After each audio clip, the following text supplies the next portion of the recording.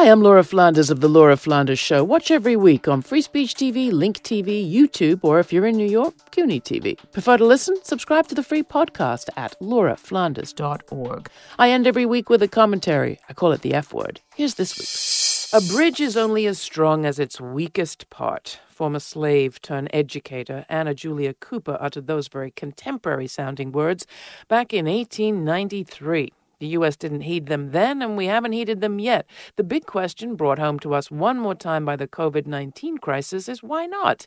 What does American society so love about having weak parts that we refuse year after year to shore them up?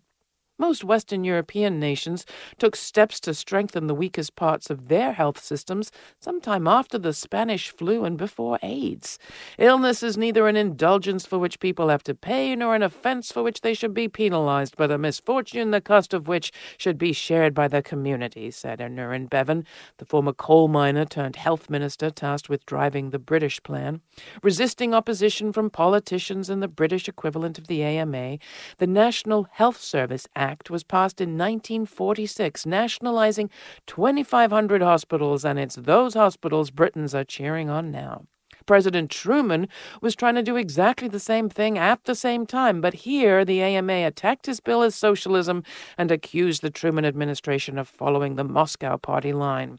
20 years had to pass before President Lyndon Baines Johnson signed Medicare and Medicaid into law, and 45 more years before President Obama's Affordable Care Act. And still, here we are, lacking a national health care system, the country pockmarked with health care deserts, and millions of what Truman called normally self-supporting people, just one layoff or one virulent virus away from disaster, as we're seeing.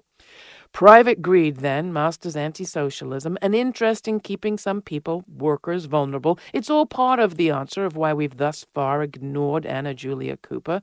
Another part is surely racism and sexism. As Mab Segrist's new book, Administrations of Lunacy, recounts, in her history of a 19th century Georgia mental hospital, it's very clear that even faced with research, the patient life expectancy could be increased by adding nutrients to the patient's diets.